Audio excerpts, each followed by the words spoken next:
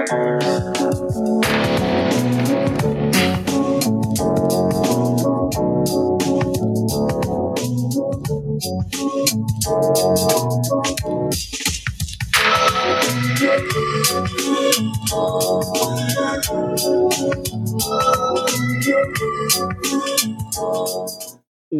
to Alphabet Flight, Encyclopedic Marvel Journey, where I go through official handbook of the Marvel Universe with a guest or two, and we talk about all the characters and worlds we know and love and have forgotten as well.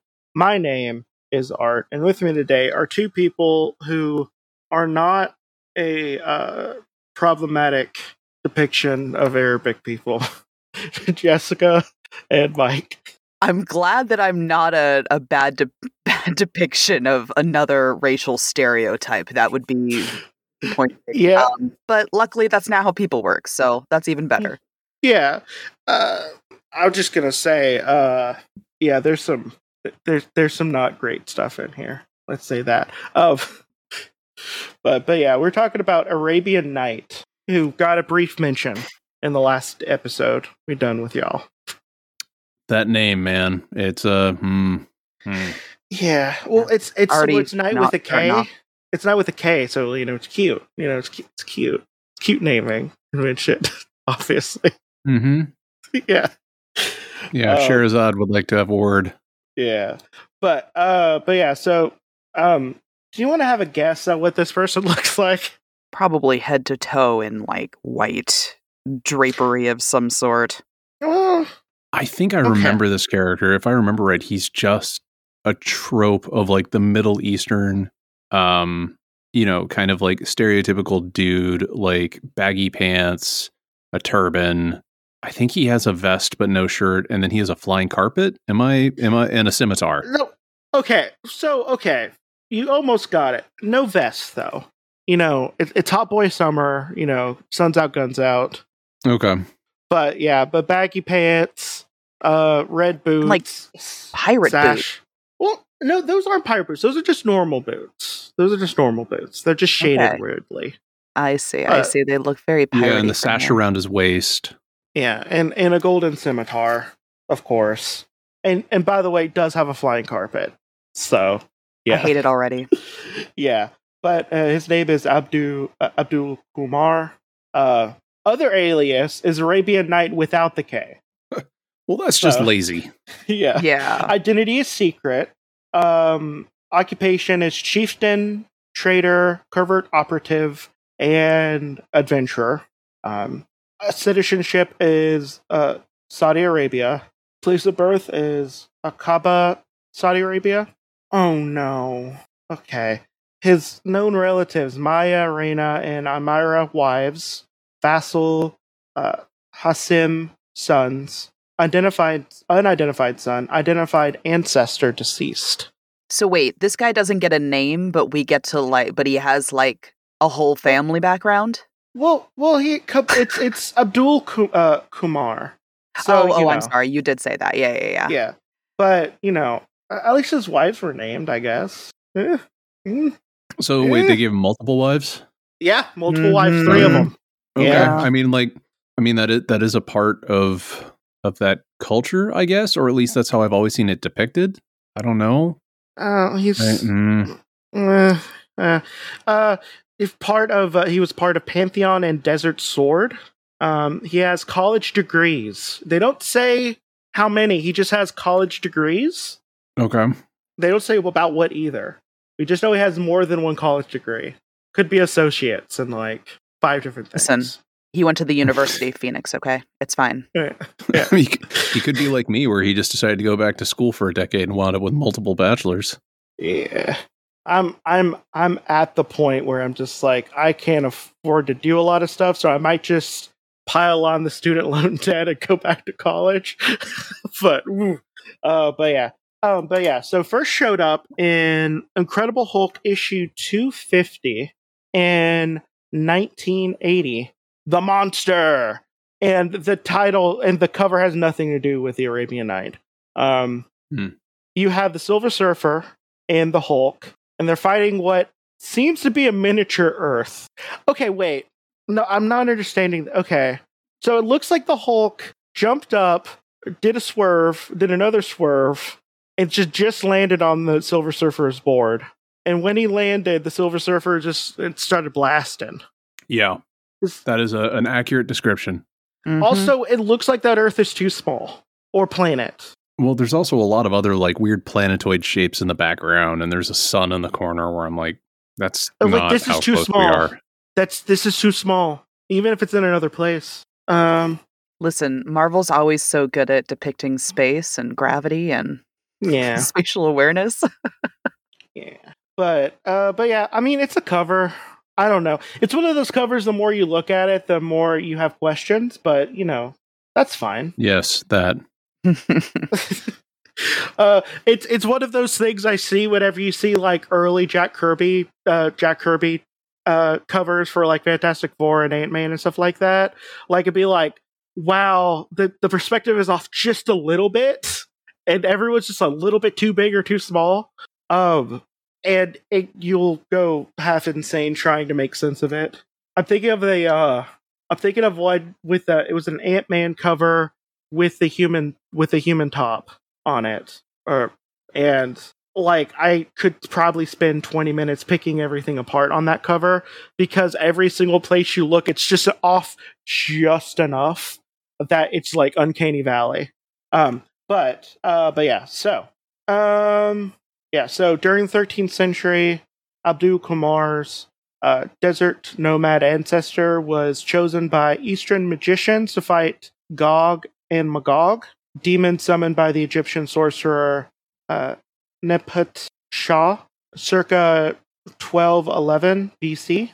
After a prolonged battle, the nomad sealed the demons within a mountain tomb, losing his magical weapons there. So, is Magog... Okay, wait, am I misremembering? Is Magog that one lizard-looking villain that Spider-Man fights sometime? It's like a big monster. I think down so. recently. I think so. That sounds familiar. But I think these are just like the biblical Gog and Magog. But I'm fairly sure there is another monster called Magog. I only remember the one from DC, where he's like the dude with the golden armor and the horns. Yeah. There's also that one. I mean, it's a good name, I guess. Okay, I'm trying to look that up real quick. Magog for... Okay, it's nice that I decided to load slow right now. Okay. Oh, it's Mangog.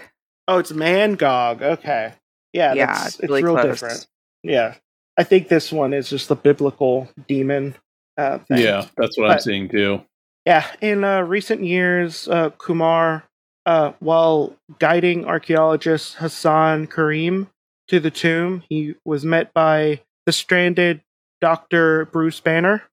Kumar and his family restored Banner's health, but Karim, an anti-Israel fanatic, unleashed the demons. I don't... I mean, that makes sense because at that point in time, Israel and the U.S. were real tight.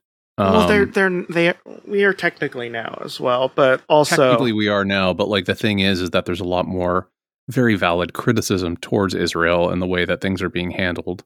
But like back then, like Israel was just kind of like they could do no wrong. They were our ally.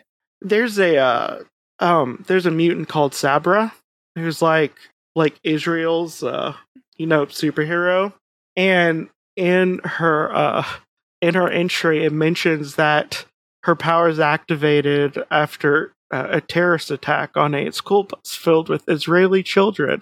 They didn't mention who did it, but I guess I wonder who did it. Wow, that doesn't feel heavy-handed at all. No. It's like whenever they mention the Troubles, and for Irish Marvel characters, I'm just like, you seem to be on the wrong side of history here, every single time. But yeah, I'm getting that vibe from this, so far. But yeah, so Banner, while Banner fought the demons as the Hulk, Kamar discovered his ancestors' weapons and joined the battle as the Arabian Knight, ultimately burying Gog and Magog in the tomb's rubble. When Kamar began fighting crime throughout the Middle East, the crime lord Sheikh Abdul Horani had the water wizard pit animated crude oil warriors against Kamar. Oh God, okay. Oh my God. However, water wizard's nemesis, the Ghost Rider, and I know Johnny Blaze's legal name would have to be John Blaze. I refuse to read John Blaze as Ghost Rider. I refuse to call John Blaze as Ghost Rider. It's Johnny Blaze. John Blaze is his father, who does accounting. But Ghost Rider, Johnny Blaze, followed Horani and helped Kamar defeat both the wizard and Horani's organization. Later, Kamar and many other superheroes were forced to participate in a contest of champions waged by the cosmic Grandmaster against Death itself. As pawns of Death, Kamar, Iron Man, and this is Tony Stark Iron Man, and the Israeli... Oh, this is fun. The Israeli superhero Sabra was pitted against She-Hulk. Captain Britain, and Defensor. I know two of those three. Yeah? I don't remember who Defensor is. I don't know. I've never heard of that character. Yeah.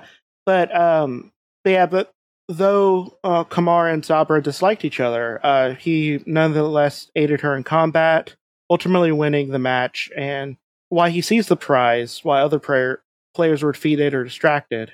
Earth's heroes were freed at the game's conclusion. Months later, Kamar joined Heroes Across the World at repelling the all-out invasion by the extraterrestrial dire wraiths.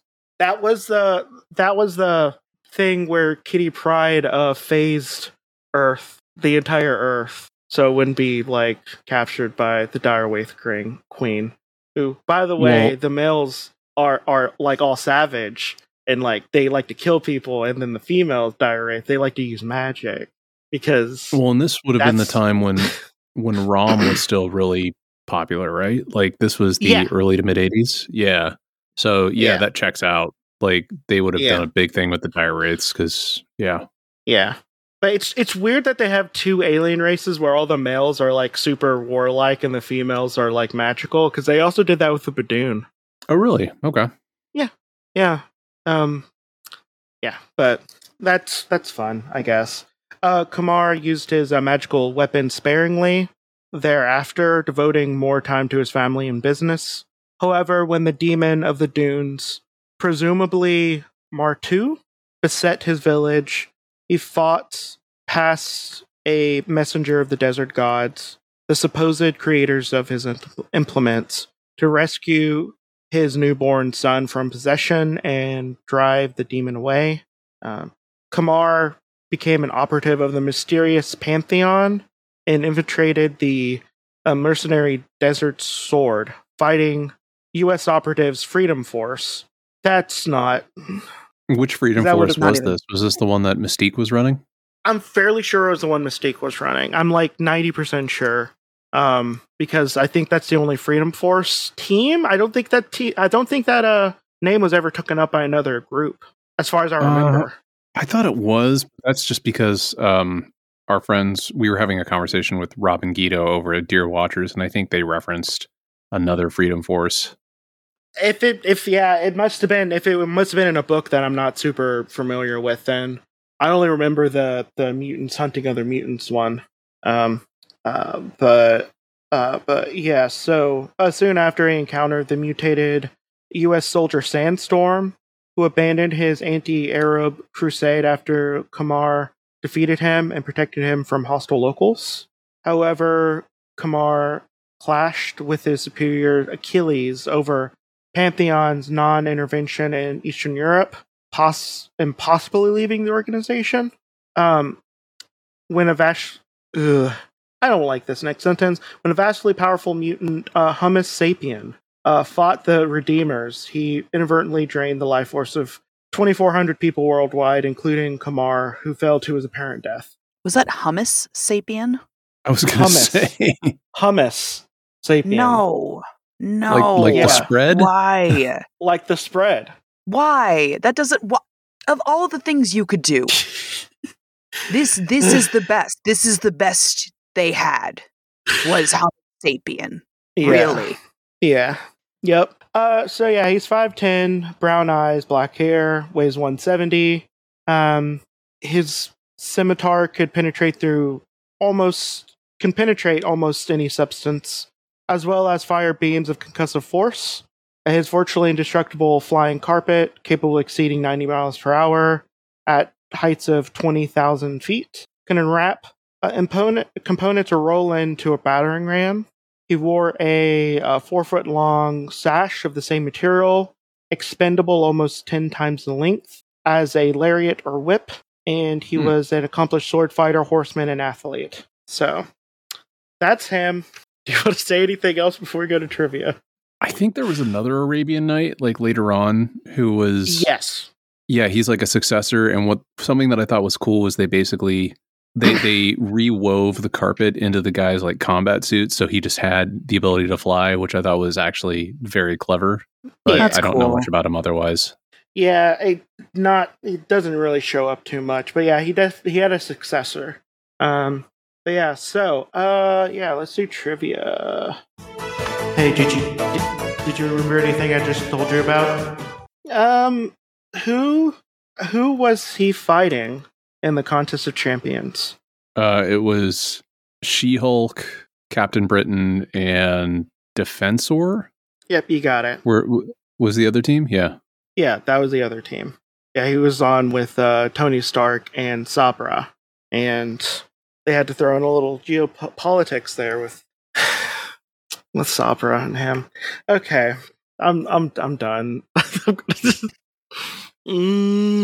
Okay.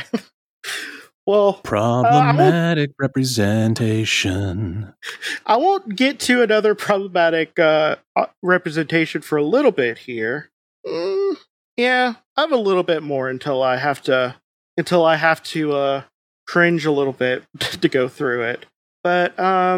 But yeah, so what do y'all have to plug? Yeah, so we host a show called 10 Cent Takes. You can find it on every podcast platform except for Spotify. We pulled it after they continued to promote voices that were advocating vaccine disinformation. We take a look at weird, interesting, and silly moments in comic book history and talk about how those moments play into the larger fabric of pop culture and history. You can find us at 10centtakes at gmail.com, 10centtakes.com. And again, anywhere you listen to podcasts, except for Spotify, we do publish episodes every other Thursday.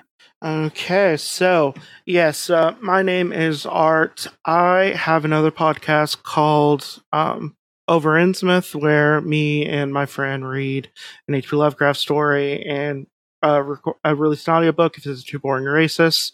Right now we're reading At the Mountains of Madness, which is getting to the good part right now. Like, it's one of the longer ones, and I'm kind of done. I'm so glad we're getting done with it soon. But yeah, if you want to support me, go to patreon.com/alphabetflight and throw me $1 or $2. You can also, if you feel like it, go to @alphabetflight on Twitter and Instagram to see the people we're talking about, as well as covers and panels and whatnot. This has been Alphabet Flight, and may Khonshu protect you through all of your night travels. Good night.